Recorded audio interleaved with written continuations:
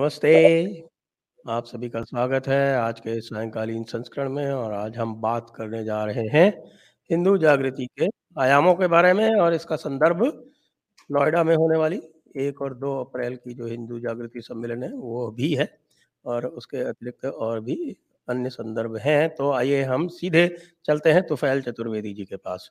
आपका स्वागत है तुफैल जी। जय हिंदू राष्ट्र जय। आज की इस चर्चा में जब हम हिंदू जागृति की बात करते हैं तो उसके कई सारे आयाम हो सकते हैं। तो उनमें से कुछ बातों पर हम चर्चा कर लें और उनमें से एक बड़ी जो प्रमुख बात आजकल देखने में आ रही है वो ये है कि हिंदू सरोकारों पर जो हिंदू संगठन हैं वो एकमत नहीं होते और अलग-अलग संप्रदाय, अलग-अलग विचार, अलग-अलग राजनीतिक मत को लेकर और अपने भिन्न-भिन्न विचार रखते हुए आपस में ही एक तरह से मार-काट पर उतर आते हैं। इस समस्या का क्या निदान है? एक तो हिंदुओं की जो बड़ी समस्या है ये कि वो संगठन, हमारे जो हिंदू संगठन, तथाकथित हिंदू संगठन हैं, उनके पास न तो कोई ब्लूप्रिंट है कि इस समस्या का समाधान क्या करना है, न वो इस विषय के तज्ञ लोग हैं, उसके जानकार हैं, न उसकी ट्रेनिंग उनके पास है। और हिंदू समाज का दुर्भाग्य है कि वो ये मानता है कि ये उसके लोग हैं, ये उसका काम कर देंगे, उसकी चिंता करेंगे। इसके कारण से कई बार समस्याएं खड़ी हो जाती हैं। जैसे मैं तो नाम लेकर बात कर सकता हूं, आपका संकोच वाजिब है, मगर ये कि इस स्टेटमेंट को किस तरह से देखें कि हर मस्जिद में शिवलिंग नहीं ढूंढना, इसका क्या मतलब है, क्या औचित्य, क्या कहना चाह रहे हैं। 3 प्रमुख तम जो हमारे स्थान हैं, राम जन्मभूमि, कृष्ण जन्मभूमि, काशी विश्वनाथ, उन पर तो प्रकट है। इसके अलावा शहाबुद्दीन ने कहा है कि भारत में 16,000 मस्जिदें मंदिरों पर बनी है। शहाबुद्दीन गलत बोल रहे होंगे। तो सीताराम गोयल जी की जो किताब है, Hindu temples what happened to them in Muslim era, Islamic evidences, जो इस्लामियों ने लिखा है अपनी ग्रंथों में, उन पर भी आधार आप बनाएं तो 2200 तो उसी में है। कोई प्रमुख मस्जिद, कोई बड़ी मस्जिद, कोई बड़ी ईदगाह, कोई बड़ी दरगाह, किसी भी बड़े फकीर की, सूफी की जगह, वो सारी मंदिरों पर बनाई गई है। आप ये कह रहे हैं कि हर मस्जिद में शिवलिंग नहीं ढूंढना। क्या हिंदुओं ने किसी मोहल्ले की मस्जिद पर कभी दावा किया, कभी पत्थर फेंका, कभी कोई बदतमीजी की? एवर। मस्जिदों से हमेशा हुआ कि उसके आगे बारात नहीं निकलेगी। अब तो गनीमत रही है पाकिस्तान बनने के बाद, चूंकि संख्या बल कम हो गया, अन्यथा हमेशा झगड़ा इस बात पर होता था मस्जिद के आगे। और उत्तर प्रदेश में, बिहार में तो ऐसे स्थान हैं जहां तलवारों के जुलूस निकलते हैं। ये हंगामे क्या हैं? आप हिंदू संगठन के अधिकारी हैं, आपसे हम अपेक्षा करते हैं, आप हमारा माथा हैं, तो माथा लजाइए तो मत। बोलने से पहले इसका विचार तो कीजिए कि और एक बात बड़ी स्पष्ट सी है, अभी शंकराचार्य जी ने झाड़ पिलाई है कस के कि आपको ना तो धर्म की समझ है, ना धर्मशास्त्र आपने पढ़े, आप कुछ भी बोलेंगे, कुछ भी कहते रहेंगे। तो अभी 10 मिनट पहले मेरे मित्र का फोन आया था, वो कह रहे थे कि सर्वाधिक विवादास्पद बयान देने में इस संगठन के अध्यक्ष, राष्ट्रीय पदाधिकारी के नाते किसी का नाम आएगा तो इन्हीं का नाम आएगा कि हर बार जब मुंह खोलते हैं कोई ना कोई कलेश खड़ा कर देते हैं। ऐसे वैसे नहीं कि इस्लाम के बिना धर्म अधूरा है। हमारा संगठन राष्ट्रीय स्वयंसेवक संघ, जिसका नाम है, मैं उसका हिस्सा हूं, ऐसा मैं मानता हूं, मुझे और संघ के लोगों ने निकाला भी नहीं अभी तक। तो स्वयंसेवक को तो कोई निकाल भी नहीं सकता। हाँ, तो आप ये स्टेटमेंट दे रहे हैं धर्म के, इस्लाम के बिना धर्म अधूरा, इसका क्या मतलब है? राष्ट्रीय स्वयंसेवक संघ हिंदू रक्षा के लिए, हिंदू चिंता के लिए बना हुआ संगठन है कि नहीं? अब उसकी नई व्याख्या कर दी है कि वो राष्ट्रीय स्वयंसेवक संघ हिंदुओं का नहीं, राष्ट्र का संगठन है। इसका क्या मतलब है? आप क्या बोल रहे हैं, उसके क्या मैसेज? इस पे एक बहुत बढ़िया जुमला पुणे के एक पुराने प्रचारक हैं, उनका है। जब ये स्टेटमेंट आया था कि हमारा डीएनए एक है, तो उन्होंने कहा और बहुत बढ़िया जुमला कहा कि बोले डॉक्टरों का जानवर तो ये नहीं समझ, डॉक्टरों का आदमियों का डॉक्टर तो ये नहीं समझ पाया, डॉक्टर ढोर समझ गया कि डीएनए एक है। क्या बोल रहे हैं, क्यों बोल रहे हैं? तो ये बड़ी समस्या है कि ऐसे लोग जो अपात्र हैं या जिनका ये अध्ययन नहीं है, इनकी पात्रता क्या है कि इन्होंने अपना जीवन समर्पित किया, यानी अपना समय दे दिया, घर में नहीं रहते, कार्यालय में रहते और लगातार काम कर रहे हैं, मगर इन विषयों के उन्होंने कुछ अध्ययन किए हैं? क्या उन्होंने इन विषयों को पढ़ा है? हिंदुओं की समस्या क्या है, इस पर कोई काम किया है? इस पर, इस समस्या के समाधान के लिए जो हम बाद में करेंगे सो करेंगे, मगर पहले समस्या तो तय करें। क्या हिंदुओं की समस्या संगठनहीन होना है? जिस माने में हिंदू असंगठित हैं, उस माने में इस्लामी भी असंगठित हैं, ईसाई भी असंगठित हैं। कोई नेतृत्व, कोई संगठन, कोई उनका तेजपुंज, कोई सेनापति, कोई राजा इस सारे काम को करता रहा है, कोई नेता इस काम को करता रहा है। इतने बारे में तो हमेशा ध्यान में आया कि जितनी भी इस्लामी सल्तनतें नहीं है, सदैव मुसलमानी आक्रमणकारियों ने समाप्त की हैं। तो ये कहना कि मुसलमानों में बहुत एका, ऐसा नहीं है, मगर कोई एक इस काम को बढ़ाने के लिए विचार लेकर चलता है, उसका अभाव है। हमारे संगठन क्या कर रहे हैं? वो केवल संगठन कर रहे हैं। क्यों कर रहे हैं कि संगठन करना चाहिए? संगठन क्यों करना चाहिए? कि वो वही लक्ष्य है। अबे इसका क्या मतलब है? दिशाहीनता के अलावा और क्या है फिर ये? आपको कुछ फोकस तो करना पड़ेगा। इसीलिए जो पिछले दिनों उन्होंने स्टेटमेंट दिया था, वो बड़ा बढ़िया स्टेटमेंट दिया था। वो कहते हैं कि बौद्धिक क्षत्रिय विकसित होंगे और हो सकता है हमारे संगठन के माध्यम से ना निकले। उसका कारण है कि अपने संगठन में बौद्धिक क्षत्रिय यानी तेजस्विता के साथ बात रखने वाले विकसित करने का कोई ढंग ही नहीं है। लेफ्टिस्ट लोगों को देखिए, वो बड़े बड़े सेमिनार्स करते हैं, इसके अलावा वो स्टडी सर्कल चलाते हैं, बौद्धिक चर्चाएं करते हैं। यहां पर तो कोई व्यवस्था ही नहीं है। तो बौद्धिक क्षत्रिय जो ये काम कर रहे हैं, जो अब समाज में बदलाव आ रहा है, वो इन बौद्धिक क्षत्रियों के कारण आ रहा है, और ये बौद्धिक क्षत्रिय संगठन के बिल्कुल भी नहीं। तो इनको इसकी समझ होनी चाहिए, जो काम करना चाहिए। ये बड़ी समस्या है कि हर जगह टांग घुसेड़ते हैं, जिस विषय के जानकार हैं उसमें भी, जिसके नहीं है उसमें भी, उसमें तो और ज्यादा जोर शोर से नतीजे इसके उटपटांग निकलते हैं और फिर स्टेटमेंट दिए जाते हैं, अंड-बंड बेतुकी बातें की जाती है। ये और ये बहुत अच्छी बात है कि सोशल मीडिया के कारण से अब वातावरण बन रहा है। पानी उबलने लगा है, भाप तेज नहीं बन रही है, मगर भाप बननी शुरू हो गई है। इसको दिशा दे दी गई तो वो इंजन बन जाएगा। इसी काम के लिए हम लोग एकत्र होने की बात कर रहे हैं, और इस काम को और बहुत सारे संगठन भी कर रहे हैं, और बदलाव आता दिखाई दे रहा है। और इस समय इसमें एक और समस्या भी है कि लोगों के जो संप्रदायों में जो आपसी जो विवाद है, वो भी ये लोग जो हैं वो उसको निपटा नहीं पाते, क्योंकि आजकल हम देख रहे हैं कि एक वर्ग ऐसा भी है जो ये प्रमाण पत्र बांटने का काम करता है कि श्रेष्ठ हिंदू कौन है, अच्छा हिंदू कौन है, या हिंदू कौन है। और उनसे यदि कोई थोड़ी सी भी असहमति प्रकट करे तो वो उसको गाली गलौज पर आ जाते हैं कि ये एक वर्ग ये भी पनप रहा है। और उसके अतिरिक्त हमारे हिंदुओं में, जैसे मुसलमानों में भी अलग अलग मसलकें हैं, आप जानते हैं हमारे आला हजरत साहब ने तो सबसे बड़ा काफिर देवबंदियों को बताया है। लेकिन फिर भी जो है उनमें जैसे इस्लामियों में कम से कम कुछ बातों पर एका है, यानी कि वो कुरान और रसूल इसके ऊपर एक हैं। वो इमामों पर अलग हो सकते हैं, वो जो खलीफा थे शुरू के उनके ऊपर उनके अलग उनके मतभेद हो सकते हैं, लेकिन वो कुरान और रसूल पर एक है।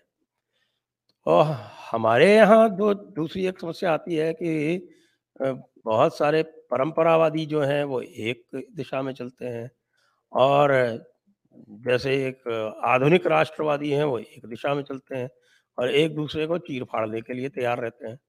तो इसलिए हमें ये निर्धारण तो करना पड़ेगा कि हमारे जो हाईएस्ट कॉमन फैक्टर हैं, जिसको हम म हम बिंदु, क्या महत्तम समापवर्तक क्या बोलते थे उसको हिंदी हम में? बिंदु, हमारे कॉमन पॉइंट्स। जो जो कॉमन फैक्टर्स हैं, वो तो तय करने पड़ेंगे ना, कि भई कुछ लोग जो हैं वो मूर्ति पूजकों को बुरा बताते हैं। एक जानते हैं आप, वो एक्स इस्लामी है। उनसे जो है कोई हिंदू बात करने लगे तो वो इस्लाम को छोड़ के मूर्ति पूजा की आके गालियां देना शुरू कर देते हैं। इसी तरह कुछ लोग जो हैं वो मूर्तियों का भले ही कोई संधारण ना हो रहा हो, यदि मोदी जी ने काशी कॉरिडोर बना दिया तो लेके कि साहब की मूर्तियों का श्रृंगार हो गया और मोदी तो अब्बासी है इत्यादि इत्यादि, उसके ऊपर चालू हो जाते हैं। तो ये एक जो कॉमन ग्राउंड है जिसको हम मिनिमम कॉमन ग्राउंड कह सकते हैं, यानी हिंदी में आप बताएंगे अच्छी तरह से, तो उसका भी निर्धारण करना तो आवश्यक है, नहीं तो ये लड़ते रहते हैं आपस में। आप देखिए आजकल क्या चल रहा है, अगर आप देखेंगे इस समय ट्विटर पे है यदि आप, देखिए कैसे लड़ रहे हैं। निश्चित बात है, देखिए कॉमन कुछ तो तय करना पड़ेगा और मुझे आश्चर्य इस बात से होता है कि संघ का जो हम छोटे संसद थे, यानी 9-10 साल के, उस समय गीत चलता था, 45 साल पुराना तो होगा ही कम से कम, और भी ज्यादा हो सकता है, अनेकता में एकता हिंदू की विशेषता। यानी अपने से मत भिन्नता हो तो भी उसको सहना, उसको स्वीकार करना। प्रत्येक व्यक्ति को अपनी बात कहने का, मुंडे मुंडे बतिर भिन्ना, ये तो सुभाषित ही है। तो अपनी बात कहने का अधिकार है और उसके खिलाफ हम लठ लेके नहीं चल जाते कि इसने ये कहा तो हम सिर फोड़ देंगे। ये तो इस्लामियों का या ईसाइयों का या इन लोगों का ये दर्शन है, हमारा दर्शन ऐसा नहीं है। कठिनाई ये है कि अनेकता में की एकता में बात करने वाले जिनका ये गीत है, वो सबसे ज्यादा तिलमिला उठते हैं। शंकरशरण जी की जो किताब है, राष्ट्रीय स्वयंसेवक संघ की राजनीति एक हिंदू आलोचना, उस किताब में इस बात को बहुत अच्छे ढंग से रेखांकित किया गया और ये वाकई सही है। हिंदुओं पर आरोप लगते रहे, देवताओं पर आरोप लगते रहे, ग्रंथों पर आरोप लगते रहे, हमारे विचार के लोग कुछ नहीं कहते, संगठन के लोग कुछ नहीं कहते, मगर सरसंघ चालक पर कुछ कह दिया, संघ के बारे में बात हो गई, किसी और के बारे में बात हो गई, तो एकदम से तलवारें खींच लेते हैं और उसको फिर वो कि ये सपा का आदमी है, जैसे जिसने भी इशारा किया उसको सबसे पहले कि ये बेसिकली सपा का आदमी है, ये हिंदू एकता को तोड़ना चाहता है, फलाना करना चाहता है, ये सारी बातें आती हैं। तो एक जो मूल बिंदु है जो हम सबको तय करना चाहिए कि भारत के अंदर उपजा हुआ कोई भी आप चिंतन, संघ की बात तो हम कर चुके हैं, लेकिन ये जो दूसरा एक्सट्रीम है हाँ, इसकी भी आ रहा बात हूं करें। कि हमारी धरती के अंदर से उपजा हुआ कोई भी चिंतन हमें स्वीकार्य होना ही चाहिए। हम उसके विरोध में नहीं खड़े हो सकते। वो हमारी ही शाखा, एक पेड़ है जिसकी विभिन्न शाखाएं, उन्हीं में से एक है। कठिनाई अभी जैसे कार्यक्रम 1 और 2 के लिए मेरे एक बड़े अच्छे मित्र हैं, उनका फ़ोन आया और उन्हीं का फ़ोन नहीं आया, 20-50 लोगों ने इनको बुलाइए, इनको बुलाइए, इनको बुलाइए, इनको बुलाइए, नाम भी दिए। तो उनका फ़ोन आया तो मैंने व्हाट्सएप पे उनका कुछ मैसेज था तो मैंने कहा बात कीजिए। कॉल किया उन्होंने, तो मैंने उनसे पूछा, उन्होंने कहा इनको बुलाइए, इनको बुलाइए, कई नाम लिए, नाम नहीं लेना चाहूँगा। तो मैंने उनसे पूछा कि ये लोग क्या करते हैं? तो उन्होंने बताया ये राज्य की, राष्ट्र की, फलाने की कमियाँ ये सब बताते हैं। बढ़िया बात है। कभी इन्होंने समाधान पर भी बात की?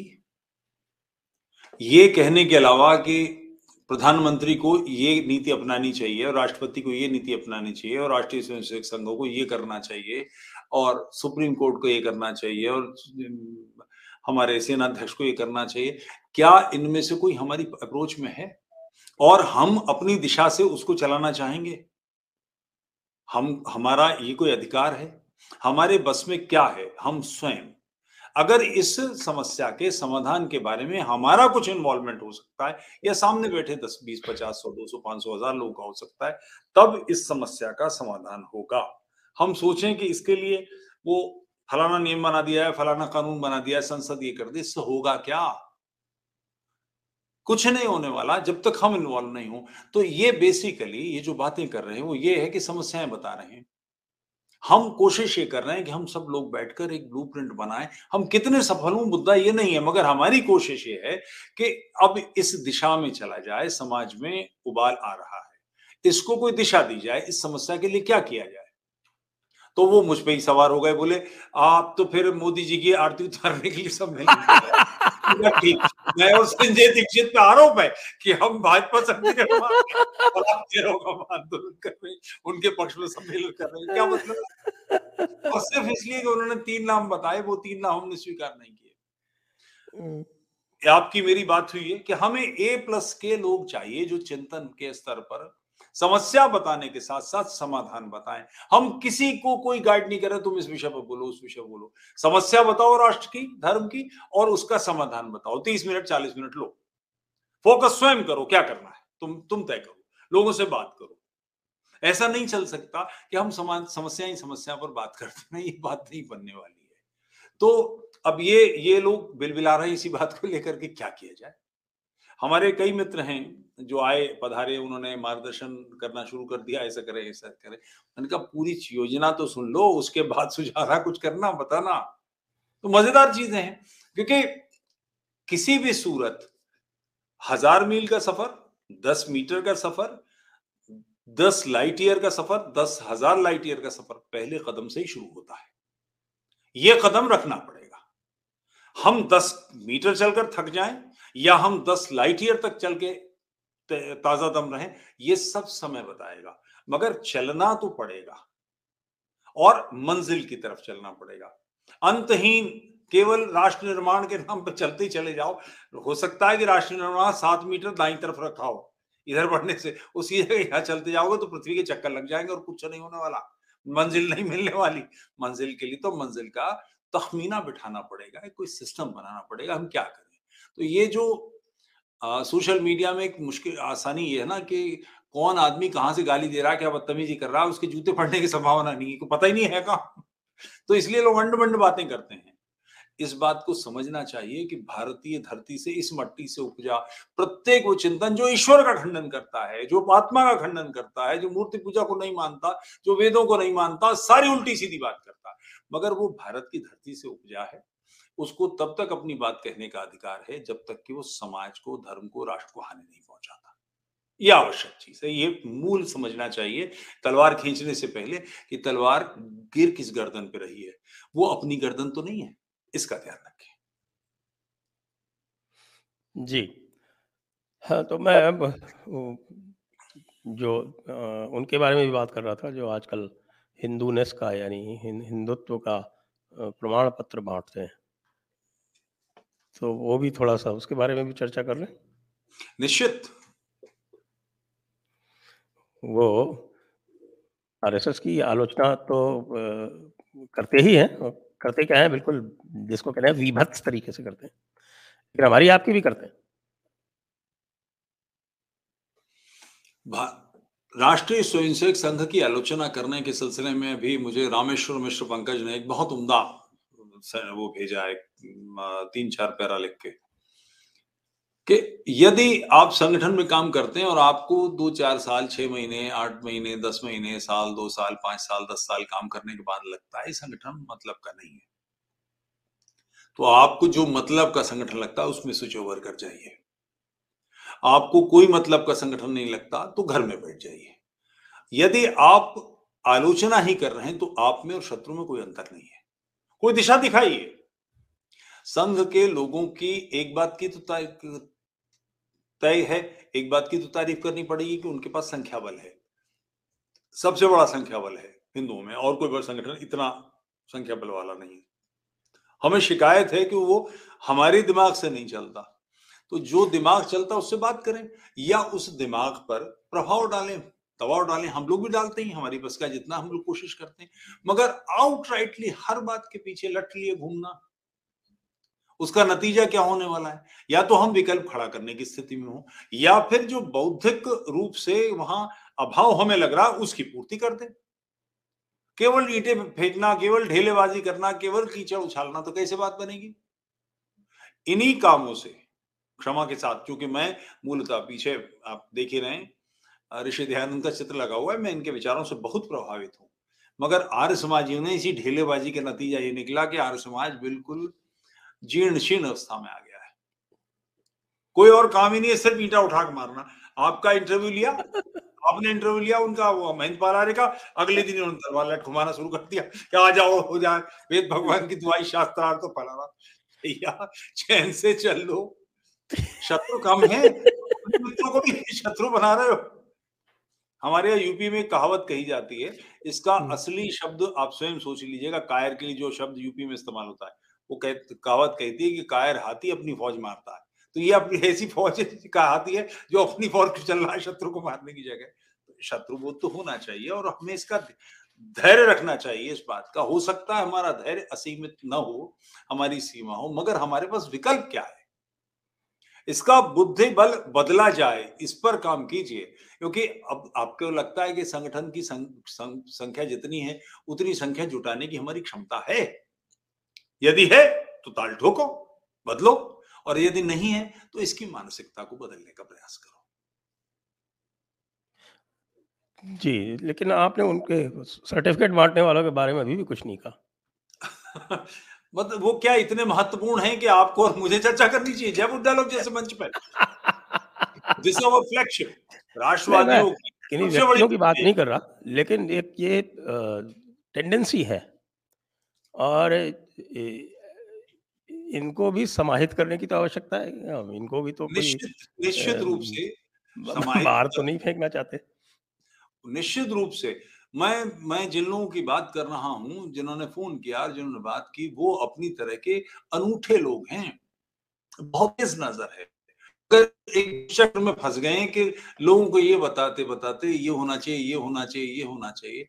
अब वो सिर्फ़ एक उस कौवे की तरह हो गए हैं जो सिर्फ़ गंदगी पर बैठता है।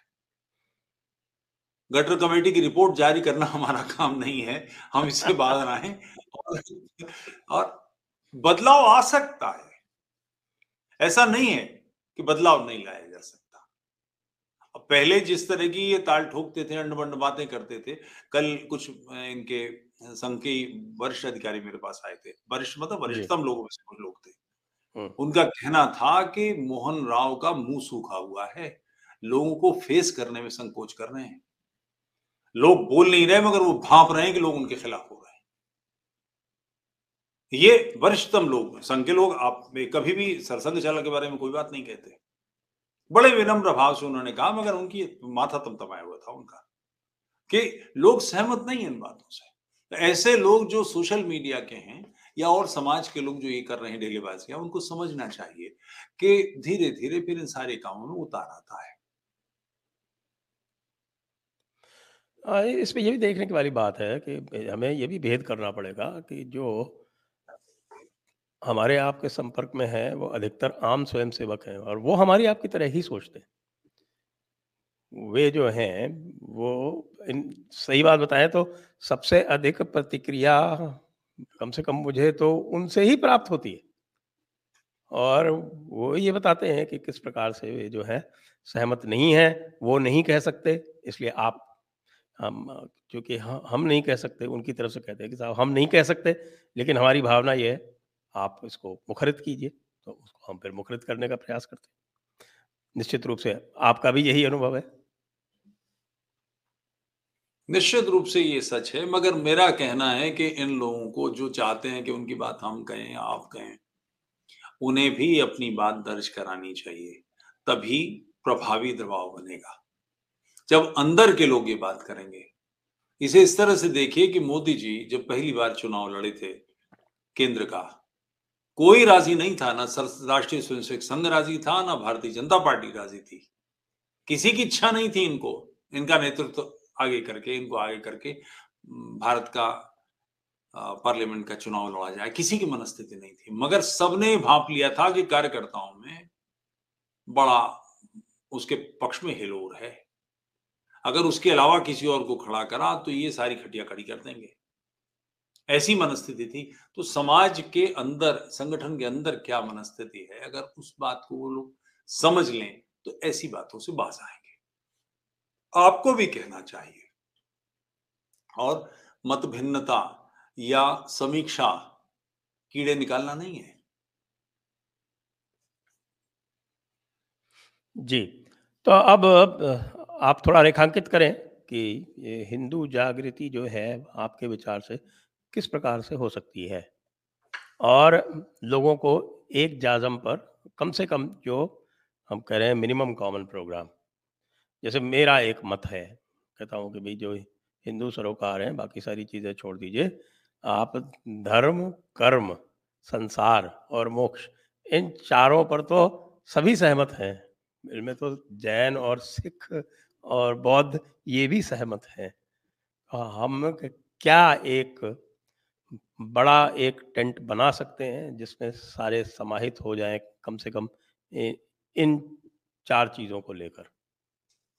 निश्चित रूप से ये चारों चीज़ें ऐसी हैं और भारत के प्रति भक्ति, सबके मन में स्नेह, अपनी मातृभूमि के बारे में लगाव, अपनी जड़ों के बारे में समझ, ये हम सब में है। ये निश्चित रूप से ये ऐसी चीज़ है जिस पर हमें सहमत होना चाहिए और मैंने एक बेसिक आपने जाज़िम लफ्ज़ इस्तेमाल किया कि एक धरातल ये कि इस धरती से उपजा प्रत्येक चिंतन हमारा अपना चिंतन है। हमारे आचार्यों ने कभी किसी के सर नहीं फोड़े, तो हमें क्या अधिकार है? इसके बावजूद कि वामपंथियों ने और ख़ास तौर से ये रोमिला थापर की बच्ची ने बहुत अंड-बंड बातें बकी हैं। मगर जब चुनौती दी गई कि आप साबित करो कि आदमियों ने, हिंदुओं ने कब बौद्धों को मारा? बताओ, रिकॉर्ड लाओ। जैनियों को कब मारा इसका रिकॉर्ड लाओ।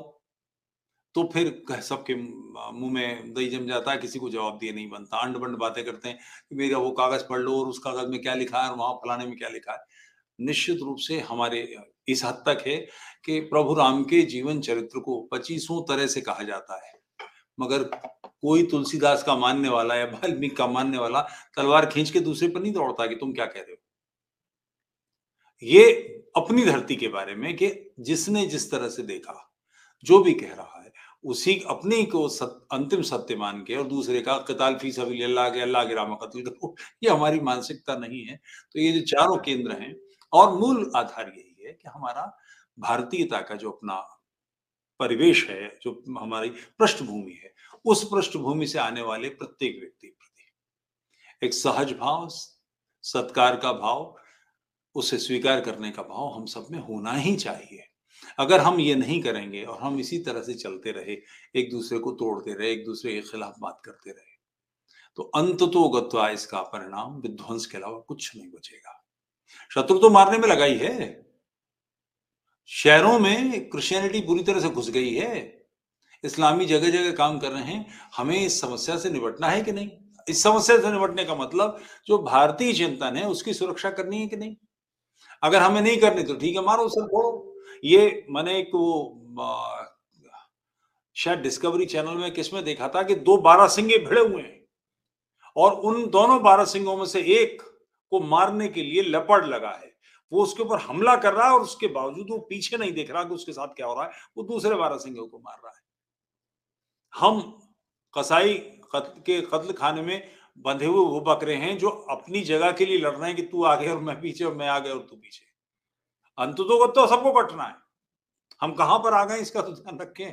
तो ये तो ध्यान करने की स्थिति होनी ही चाहिए निश्चित रूप से कि अपने चिंतन के व्यक्ति अपनी भारतीयता के किसी भी व्यक्ति के प्रति बौद्ध जैन चिंतन जो मूल वैदिक चिंतन है उससे भिन्नता रखता है। मूर्ति पूजकों का बहुत सारा हिस्सा ऐसा है जो वैदिक चिंतन से भिन्न है, मगर कोई किसी का गला नहीं काटता। तुम अपनी बात करो, तो हम अपनी बात कर रहे हैं। विरोध नहीं है, मतभिन्नता नहीं है, ये दीवारें एक दूसरे के खिलाफ नहीं खड़ी हैं, एक दूसरे को तोड़ने में नहीं लगी हैं। इसका तो ध्यान करना ही पड़ेगा। यहाँ तो चारवाक तक को अंगीकार किया गया है। जो वेद को धूर्तों और भाणों की भाषा कहता है, त्रयवेद करता रहा भंड धूर्त से निशाचरा, ऐसे लोग ऐसी बातें कही, तब भी किसी ने एतराज नहीं किया। ये क्या बोल रहा है? हाँ, क्योंकि जो मुख्य उस समय बात होती थी वो प्रमाण शास्त्र के ऊपर होती थी कि भई हम वेद को शब्द प्रमाण मानते हैं या नहीं मानते। और जो लोग नहीं मानते थे उनके अपने तर्क थे और उनको तर्क से ध्वस्त किया। जो बौद्ध धर्म इतना प्रभावी था उसको आदि शंकर ने तर्क से उसका प्रतिकार किया, उन्होंने कोई तलवार नहीं निकाली। और तर्क जो है उसका आप ध्यान हो कि जब मंडन मिश्र का और शंकराचार्य का आदि शंकर का जो शास्त्रार्थ हुआ था, तो उसमें विजय और पराजय कैसे होगी उसका जो एक मानक था वो ये था कि दोनों को माला पहनाई गई थी और जो जिसकी माला सूख जाएगी वो हार जाएगा। मतलब ये कि यदि वो क्रोधित हो गया, यदि वो उसका ब्लड प्रेशर बढ़ गया उसकी बॉडी टेम्परेचर बढ़ गया तो वो उसकी माला जल्दी सूख जाएगी। तो यहाँ तो गाली गलौज कर रहे हैं आपस में। माला बिल्कुल तो ठीक बात है। पहनते ही ये सूख गई। बहुत अनुचित बात है, बहुत अनुचित बात है। अशिष्ट किसी स्थिति में मत होइए। अपनी बात कहिए, भरपूर ढंग से कहिए, अपना तर्क रखिए, और दूसरे के तर्क में अधिक दम है या वो सही है तो स्वीकार करने की मानसिकता रखिए। इसमें आप पराजित नहीं होते या मैं पराजित नहीं होता। हम एक दूसरे से मिलके विचार विनिमय करने के परिणाम से अगर दूसरा सही होता है तो हम और ज्यादा पुष्पित पल्लवित होते हैं, और वजनी होते हैं, और खिलते हैं। मेरी बात काट कैसे दी इसकी तो ये कोई तरीका नहीं है। ये तो शुद्ध इस्लामी तरीका है कि इसने आका को नहीं माना तो इसकी जबान खींच लूंगा। ये हमारी धारणाएं नहीं है, हमारी संस्कृति नहीं है, भारतीयता नहीं है। पता नहीं आपने मेरी पुस्तक वो पढ़ी है कि नहीं, वो कृष्ण गोपेश्वर वाली, उसमें एक चैप्टर लिखा है मैंने, डिबेट। जी। वो कृष्ण योगेश्वर में है संभवतः, हाँ, सेकंड वाले में, उसमें और डिबेट के चैप्टर में यही होता है कि उसमें जो है कहते हैं कि साहब कि यहाँ डिबेट करनी चाहिए, तो वो डिबेट के लिए इकट्ठे होते हैं, और डिबेट में जो एक पक्ष है जिसकी विचारधारा आजकल के इस्लामियों से बहुत मिलती है, जैसे ही हारने लगता है वैसे ही तलवार निकाल के सबको कत्ल कर।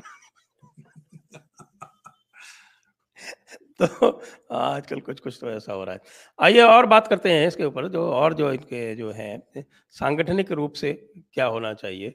और दूसरी बात ये है कि मैं इसे अत्यधिक महत्वपूर्ण समझता हूँ कि जिनको हम वोट देके जिताते हैं उनके ऊपर एक प्रभावी दबाव कैसे बनाया जा सके, क्योंकि कम से कम निकट भविष्य में, जिसे शॉर्ट टर्म बोलते हैं, शॉर्ट टर्म में हमारे पास कोई ऐसा विकल्प नहीं है। नहीं तो पता चला कि आप जो है वो कांग्रेस को दोबारा जिता देंगे। और मैं कई बार से कह रहा हूँ कि हमारे राजस्थान में एक कहावत है कि ना मामा से काणा मामा अच्छा, या बिल्कुल ठीक। उसका उसका एक वेरिएशन भी है कि अंधे मामा से काणा मामा अच्छा।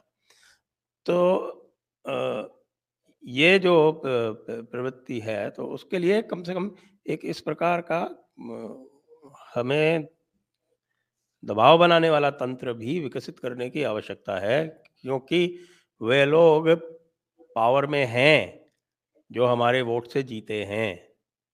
और ये कार्य इस्लामियों से सीखना पड़ेगा कि किस तरह से वो अपने वोट की कीमत वसूल करते हैं। हमें अपने वोट की कीमत वसूल करनी है, या वो हमारी इच्छा अनुसार काम नहीं कर रहे हैं तो उनको गालियों से पाट देना है और ये कहना मैं है इस कि हम अगली बार कांग्रेस को जिता देंगे। मैं इस सिलसिले में कई बार लोगों से कहता हूँ, और मेरे एक अच्छे मित्र हैं, अ, मध्य प्रदेश का चुनाव था पिछले से पिछला वाला, जिसमें कांग्रेस तोड़ के फिर भाजपा की सरकार बनी थी बीच में। सुरेश चिपलूनकर मेरे अच्छे मित्र हैं, मिला कभी नहीं हूँ मगर सोशल मीडिया से जानते हैं, और फेसबुक के जरिए वो उस समय काम करते थे। वो उन्होंने नोटा नोटा क्या एक हंगामा मचा रखा था। हम्म, उसमें दोनों पक्षों की है। सुरेश चिपलूनकर संघ के व्यक्ति नहीं है। उनके पूर्वज गांधी वध के बाद जिन लोगों को भगाया गया था उस समय वहां के ब्राह्मणों को, उनमें से वो लोग थे जो मध्य प्रदेश में आ गए थे। एक सामान्य फोटोकॉपिंग का सेंटर उन्होंने 10-15 मशीनें रख रखी हैं, वो करते हैं, लिखते बढ़िया हैं, अच्छी अप्रोच थी। मेरे ख्याल से कुछ 40-50 हजार जैसा कुछ उनका था, और उधम सा मचा रखा था, नोटा नोटा नोटा नोटा। किसी सीट पे 400 वोट से, कहीं किसी सीट पे 250 वोट से, कहीं किसी से 700 वोट से, इस तरह से 10-15 सीटें भाजपा की चली गई। और नोटा पे कहीं 4,000 थे, कहीं 5,000 थे, कहीं 3,000 थे। अब इसमें दोनों बातें हैं कि सुरेश जी को क्या मिला ये सब करके, और जिन लोगों को सुरेश चिपलूनकर से बात करके कि तुम इसके नोटा के पक्ष में क्यों इतनी बातें कर रहे हो, जो संगठन मंत्री हैं वहां भाजपा के अधिकारी, वो क्यों नहीं गए मिलने उनसे बात करने की, तुम्हारी डिमांड क्या है, तुम क्या चाहते हो, चर्चा करें उससे। तो ये मानसिकता की जो हमारे स्रोत का है, हम उसी की सुनेंगे, उसी से बात करेंगे। अब वो समय नहीं है, अपने स्रोत के बाहर के लोगों की से है। वो आवाज देंगे तो उनकी चलती है, उनकी सुनी जाती है। तो ये दोनों के करने का काम था, मगर एक बात ये तो निश्चित है, पक्का समझ लीजिए, व्यक्तिगत रूप से, और ये इसकी चिंता होनी चाहिए, भारतीय जनता पार्टी का पार्षद, एमएलए एमपी की बात नहीं करता, मिनिस्टर की बात नहीं करता, पार्षद तक पहुंचना असंभव होता है। वो कभी फोन नहीं उठाता, कभी बात नहीं करता। और मैं निजी रूप से दो, दिग्विजय सिंह कोई बहुत भले आदमी नहीं थे, 2 बार जब वो मुख्यमंत्री थे मैंने उनसे बात करनी चाहिए, एक बार पर्सनली गया था, एक बार ऐसे, सदैव कॉल बैक आता था। और कॉल बैक का मतलब ये नहीं कि उनका सचिव फोन करे कि माननीय मुख्यमंत्री जी आपसे बात करें, कनेक्ट कर रहा हूं। नो, हमेशा पर्सनल फोन, उन्हीं का फोन, दिग्विजय सिंह बोल रहा हूं। भारतीय जनता पार्टी का एक मामूली सा लघुआ भगुआ भी ससुरा गवर्नर हो जाता है। एक तो ये बड़ी समस्या है, उनको इस बात का ध्यान करना चाहिए कि लोग आपसे, आप माथा है हमारा, आप हमारे एमपी एमएलए हैं, तो जहां पहुंचे हैं अपने लोगों से तो संबंधित रहिए। और दूसरे, मैं अपने सभी मित्रों से कहना चाहूंगा, सोशल मीडिया पे उल्टा सीधा हंगामा मचाने की जगह, कभी आपने जिस बात से असहमत है, अपने एमपी को भी अप्रोच किया है, 10 लोग लेकर गए हैं, हर इतवार शनिवार को वो अपने क्षेत्र में होते हैं। कभी आप गए हैं उससे बात करने की, ये चीज ठीक नहीं हो रही, इसे बदलो। एक हवा क्रिएट करने की जगह हमारे दबाव में एमएलए एमपी तो है, हमारी अप्रोच में तो है। हो सकता है हमको 50-60 किलोमीटर, 70 किलोमीटर हम उसके केंद्र से बाहर रहते हो, जाना पड़े, मगर प्रयास तो करना पड़ेगा। सिर्फ सोशल मीडिया पर ढेलेबाजी करने से कैसे काम बनेगा? आप मुझे बताएं कि किसी भी सूरत नरेंद्र मोदी से सोनिया गांधी का परोक्ष शासन ठीक था क्या? ये बात ठीक है? योगी जी से हम मतभेद हो सकते हैं, मामा से, शिवराज सिंह जी से मतभेद हो सकते हैं, मगर इन लोगों के खिलाफ इस तरह से हंगामा क्रिएट करने से, मुझे पार्लियामेंट का टिकट नहीं मिलने वाला, असेंबली का टिकट नहीं मिलने वाला, ना हम दावेदार, ना संजय जी दावेदार, ना हम में से कोई और दावेदार। हम क्यों कह रहे हैं कि आप वो, ना मामा से खाना मामा अच्छा, बिल्कुल ठीक बात है कि है तो इसको बदलने की, इसकी मानसिकता चेंज करने की, इसके पैरेलल कोई बात करने की कोशिश हमको करनी चाहिए। और इसके लिए निजी रूप से हमारी आवश्यकता है कि हम सहमत नहीं है अपने पार्लियामेंट एमपी से, तो बात तो करेंगे। मोदी जी तक बात वो पहुंचा सकता, हमारी अप्रोच नहीं, मगर एमपी के दरवाजे पे जाके तो बैठेंगे। हम कुछ भी नहीं करना चाहते और हम चाहते हैं कि हमारी सुन ली जाए, कैसे सुनी जाए? तो ये जो एक शैली बन गई है कि बस ईंटें ही फेंकने, सुबह ही उठे और 9 बजे एक बढ़िया पोस्ट लिख दी और धांस दे मारी, इससे इससे बाहर आइए। शत्रु भी पर्याप्त शक्तिशाली है, मित्रों को भी शत्रु बनाकर क्या करेंगे? मैं ये नहीं कह रहा हूं कि वो लोग सही, सब कुछ सही कर रहे हैं, बहुत सारी बातें हम लोग रोज का ही काम है हमारा, अपनी तरफ से हम बात करते हैं, मगर इस शैली से कि जहां आपकी बात पहुंचे तो कुछ असर करे, वो ये कह के, अरे यार इसका तो यही रोज का काम है, ऐसी स्थिति मत लाइए। जी हाँ, उदाहरण देखें, जितेंद्र नारायण सिंह त्यागी, गुरु में वसीम रिजवी, उनका जो धर्मांतरण था, मतांतरण था, वो एक अभूतपूर्व कार्य था। मेरे विचार से कोई सैयद जो है वो कभी इस प्रकार से मतांतरण करके नहीं आया था। और उनको मतांतरण करवाने के बाद में पूरी आवश्यकता थी कि यह ज्ञात होना चाहिए, यह बोध होना चाहिए कि जो शत्रु है वो पूरी शक्ति से आक्रमण करेगा।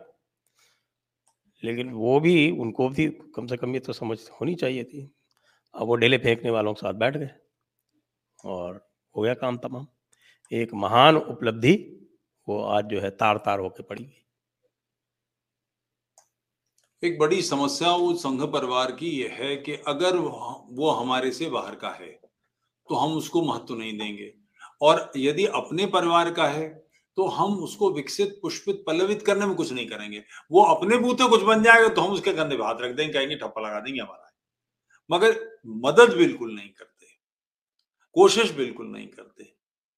और समीक्षा को, जैसे शंकर शर्मा जी की किताब है राष्ट्रीय स्वयंसेवक संघ की राजनीति, एक हिंदू आलोचना, वो संघ की कांग्रेस वाली दृष्टि से आलोचना नहीं है, वामपंथी आलोचना नहीं है, मुस्लिम आलोचना नहीं है, हिंदू आलोचना है, यानी हिंदू दृष्टि से क्या बातें हो सकती हैं उस पर बात है।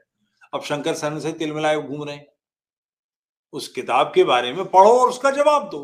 अगर लगता है कुछ बदलाव करना चाहिए तो करो। आखिर मैं संघ के एक बड़े वरिष्ठ अधिकारी के साथ बैठा हुआ था, किसी सज्जन ने ऐसे ही कहा, शंकर शरण जी के लिए कहा कि वो तो आलोचना करते हैं। तो उन्होंने कहा आलोचना करवाने के लिए क्या शत्रु बुलाने हैं? अपने आदमी समीक्षा नहीं करेंगे तो क्या बाहर वाले आएंगे इस काम को करने के लिए? सुनकर राजी नहीं है। वसीम रिजवी साहब के बारे में मैं तो अंदर से सारी जानकारी रखता हूँ कि यति नरसिंहानंद इन सबसे परिचय जिन लोगों ने किया। बहरहाल एक शिया सैयद ने घर वापसी की। तो और मेरा निजी निजी मत है, लखनऊ से पार्लियामेंट की सीट भाजपा इसे क्यों नहीं देती? इस चुनाव में 2024 वाले चुनाव में हमारे मंत्री जी जो वहां से राजनाथ सिंह लड़े हैं, उनकी आयु पूरी हो जाएगी। किसी को तो टिकट देना है, इस टिकट को क्यों नहीं देते एक शिया को? शिया और लोकल लोग मिलकर निकाल लेंगे सीट। और वो आपकी बात कह रहा है जो आप नहीं कह पा रहे। पहली बार किसी सैयद ने कसकर मोहम्मद के बारे में, जो वास्तविकता में इस्लाम है, मोहम्मदवादी तो इस्लाम है, उसकी बखियां उधेड़ी है। सचवाला बहुत जबरदस्त काम कर रहे हैं, समीर बहुत जबरदस्त काम कर रहे हैं, साहिल बहुत जबरदस्त काम कर रहे हैं, अपोस्टेड इमाम बहुत जबरदस्त काम कर रहे हैं। समीर को छोड़ के बाकी सब रूपोषण, सब चेहरा ढककर बात करते हैं। ये आदमी अकेला ताल ठोक रहा है, तो इसको ग्लोरीफाई क्यों नहीं करते? इसको बड़ा क्यों नहीं करते? तुमने करना क्या है? इसे उठाना है तो अपने कंधे पे। छोटी मोटी कुछ करनी मत तो कर दो, राज्य तो बहुत बड़ी चीज है। ऐसी उपलब्धि को खो रहे हो, जाया कर रहे हो, क्यों? इससे क्या मिलेगा? आखिर लोगों की घर वापसी के अलावा, शुद्धियों के अलावा हमारे पास इस समस्या का समाधान का तरीका क्या है? कोई और है क्या? व्यक्तिगत बातचीत में कहते हैं कि लोगों को घर लौटाना चाहिए, तो घर लौटाना कहने से लौटाएंगे? करना तो पड़ेगा। कायम खानी है, 10 लाख से अधिक हैं। कायम सिंह जी धर्म भ्रष्ट हुए थे, उनकी औलादें आधे से अधिक राष्ट्रवादी मानसिकता के, बाकी लोग लीगी बन गए हैं। अब अगर इस समय राजस्थान के राजपूत लीडर उनके साथ रोटी बोटी का व्यवहार नहीं करना चाहते और लोग कहते हैं कि अभी भी तो वो आपस में शादी कर रहे हैं, करते रहे तो बन जाए, क्यों बन जाए? मुसलमान होते हुए सारी राजनीतिक पार्टियां इंक्लूडिंग भाजपा उनके तलवे चाटती है, तो क्यों बदल जाए? आप उनके साथ ये गौरव भी नहीं दोगे तो फिर उनको ललक क्या है? क्या जरूरत आ रही है? वो बैठे रहेंगे, वो दबाव में थोड़ी है वो। तो अपनी तरफ से कुछ तो करना पड़ेगा। तो ऐसी घर वापसी अगर हो रही है तो उसको हमेशा हाथों हाथ लेना चाहिए और जो बस का हो करना ही करना चाहिए। आप बिल्कुल ठीक कह रहे हैं कि जितेंद्र नारायण त्यागी जी की उपलब्धि को, उसमें कुछ जितेंद्र नारायण जी भी जिम्मेदार है, मैं निजी रूप से आपको बता सकूंगा, मगर कैसे भी हो। वो कहा ना, वो ढेला फेंक गैंग के साथ चले गए। बिल्कुल ठीक बात। समझदार। तो वो इसलिए तो समस्या नाटक थोड़ी सी। काम करके उनको मजा भी आता है। हम्म। राष्ट्रपति को तो इस बात का यूट्यूब पे वीडियो बनाकर कहना कि मैं आत्महत्या करना चाहता हूं, मुझे इसकी अनुमति दी जाए। आत्महत्या करने वाला राष्ट्रपति को वीडियो भेजता है? किसी को मना कर रहा है? कोई कर लो। मगर ये बात कही क्यों जा रही है? क्योंकि लक्ष्य। और एक बात सीधी सी, उनके ऊपर किसी ने आरोप लगाया, उनके ड्राइवर की पत्नी ने, कि उन्होंने उसके साथ दुराचार किया। ठीक, मेरे खिलाफ किसी ने आरोप लगाया, मरते मरते बयान दिया है, चिट्ठी लिख दी कि मुझे इतना मानसिक रूप से मैंने प्रताड़ित किया कि मैं सुसाइड कर रहा हूं। तो पुलिस वाला मुझे उठाकर फांसी पे नहीं लगा देगा, छान फटक करेगा, तफ्तीश होगी उसकी, और साबित करना होगा उसके स्टेटमेंट को कि उसके साथ में कुछ ऐसे एविडेंसेस हैं क्या कि उसकी बात ठीक है या उसने दुश्मनी में ऐसा कोई काम कर दिया है। तो किसी ड्राइवर की पत्नी ने अगर आरोप लगाए तो उसकी छान फटक तो होगी। उसके बाद फाइनल रिपोर्ट लगे या मुकदमा कायम, जो भी होगा काम तो होगा। इसके लिए मुख्यमंत्री क्या करेगा? तो मैं मुख्यमंत्री से मिलना चाहता हूं। इसके पीछे थोड़ा सा कुछ राजनीतिक हिसाब किताब दिखाई दे रहा है और जाहिर है कि ऐसे व्यक्ति को जो राष्ट्रवादी संगठन है यानी भाजपा, ये संघ, उसको अपने पास रखना चाहिए था। उससे चूक हुई है। छोटी सी बात के लिए उसको जी। जेल में डाल दिया गया, उसको तंग किया गया। क्योंकि मैं किसी और की नहीं, मैं स्वयं कह रहा हूं, मैं योगी जी की, यति नरसिंहानंद मुझे ले गए थे पकड़ के सिद्धार्थ लूथरा के पास। 1 सवा घंटे 1.5 घंटे उनसे बैठ के बात हुई। सिद्धार्थ लूथरा के स्टाफ ने 2.5 लाख रुपए 3 लाख रुपए धार लिए सिर्फ वो केस सुनने के लिए कि ये है ऐसा ऐसा किस्सा है। तो योग यति नरसिंहानंद ने खूब पैसे दिए, खूब पैसे खर्च करे। मैं उसका गवाह हूँ, इसलिए मैं कह रहा हूँ। तो ये जो बातें कही जा रही हैं, दाँव पेच दिए जा रहे हैं, राजनीतिक कुछ मामले हैं। इस तरह की बातों के फेर में आपके मन से ही बात ये कह लेता हूँ कि जो लोग बहुत चिंतित हैं कि उनके साथ ऐसा हुआ, वैसा हुआ, वो आर्थिक रूप से ठीक-ठाक हैं, उनकी मदद सब ठीक-ठाक हुई है। ऐसा नहीं है कि वो हैंड टू माउथ हो गए हैं, कोई बड़ी समस्या हो गई है। कुछ राजनीतिक दाँव-पेच है, भाजपा को अपना लेना चाहिए। मुझे लगता है कि उसको गले लगा लेना चाहिए, बात करे और देख टिकट देने में क्या दिक्कत आती है? बिल्कुल जो शत्रु भाव के लोग हैं, उन्हें टिकट दे रहे हैं, तो इसे देने में क्या दिक्कत है? लखनऊ से किसी को तो लड़ाना है, गाजीपुर से किसी को तो लड़ाना है, जहाँ शिया बहुल है वहीं से पकड़ा दो, बाकी हिंदू निकाल ले जाएंगे सीट को। एक आदमी आपको आपकी बात कहने वाला मिलेगा तो अच्छी बात है। जी, हाँ, लेकिन शियाओं को तो कल्बे जव्वाद और कल्बे कौन-कौन सादिक वो कंट्रोल करते हैं, जितने वो तो कुत्ते बहुत बिल्ली हैं, अली के कुत्ता और मौलाना कुत्ता, सादिक का कुत्ता, जव्वाद का कुत्ता, ये मैं साफ कह दूं किसी को जानकारी ना हो, हुँ। दो लफ्ज हैं, कल्ब का और दूसरा कल्ब, नुक्ते वाला। कल्ब का मतलब होता है दिल, कल्ब का माने होता है कुत्ता, कल्बे जव्वाद का मतलब जव्वाद का कुत्ता, कल्बे अली का मतलब अली का कुत्ता, कल्बे सादिक का मतलब सादिक का कुत्ता। ये उनकी अपनी टर्मिनोलॉजी है। मैं अपनी तरफ से नहीं कह रहा हूं, मैंने सिर्फ हिंदी कर दी है उनकी, ये उनके लफ्ज हैं। तो ये कुत्ते बिल्ली जितने हैं, ये कोई अपने समूह में बहुत प्रभावी नहीं है। सब जानते हैं इन लोगों को, शिया भी खूब समझते हैं कि बहुत प्रभावी नहीं है। एक बार जो करेंगे, देखिए कोई भी व्यक्ति जरा सा उभरेगा तो जो साथ खड़े हैं उनको ये लगेगा कि हमारा कद छोटा हुआ तो ईर्ष्या तो आएगी, वो तो स्वाभाविक है। मगर राजनीति में ये सब तो होता ही है, जितनी ऊंचाई पे जाओगे हवाएं तेज होंगी, तो ये तो भुगतनी पड़ेगी। इसमें इसका कोई विकल्प थोड़ी है, राजनीति में ये सब होता ही है। मगर इन लोगों को आगे बढ़ाना ही चाहिए, इस समस्या का समाधान ही है।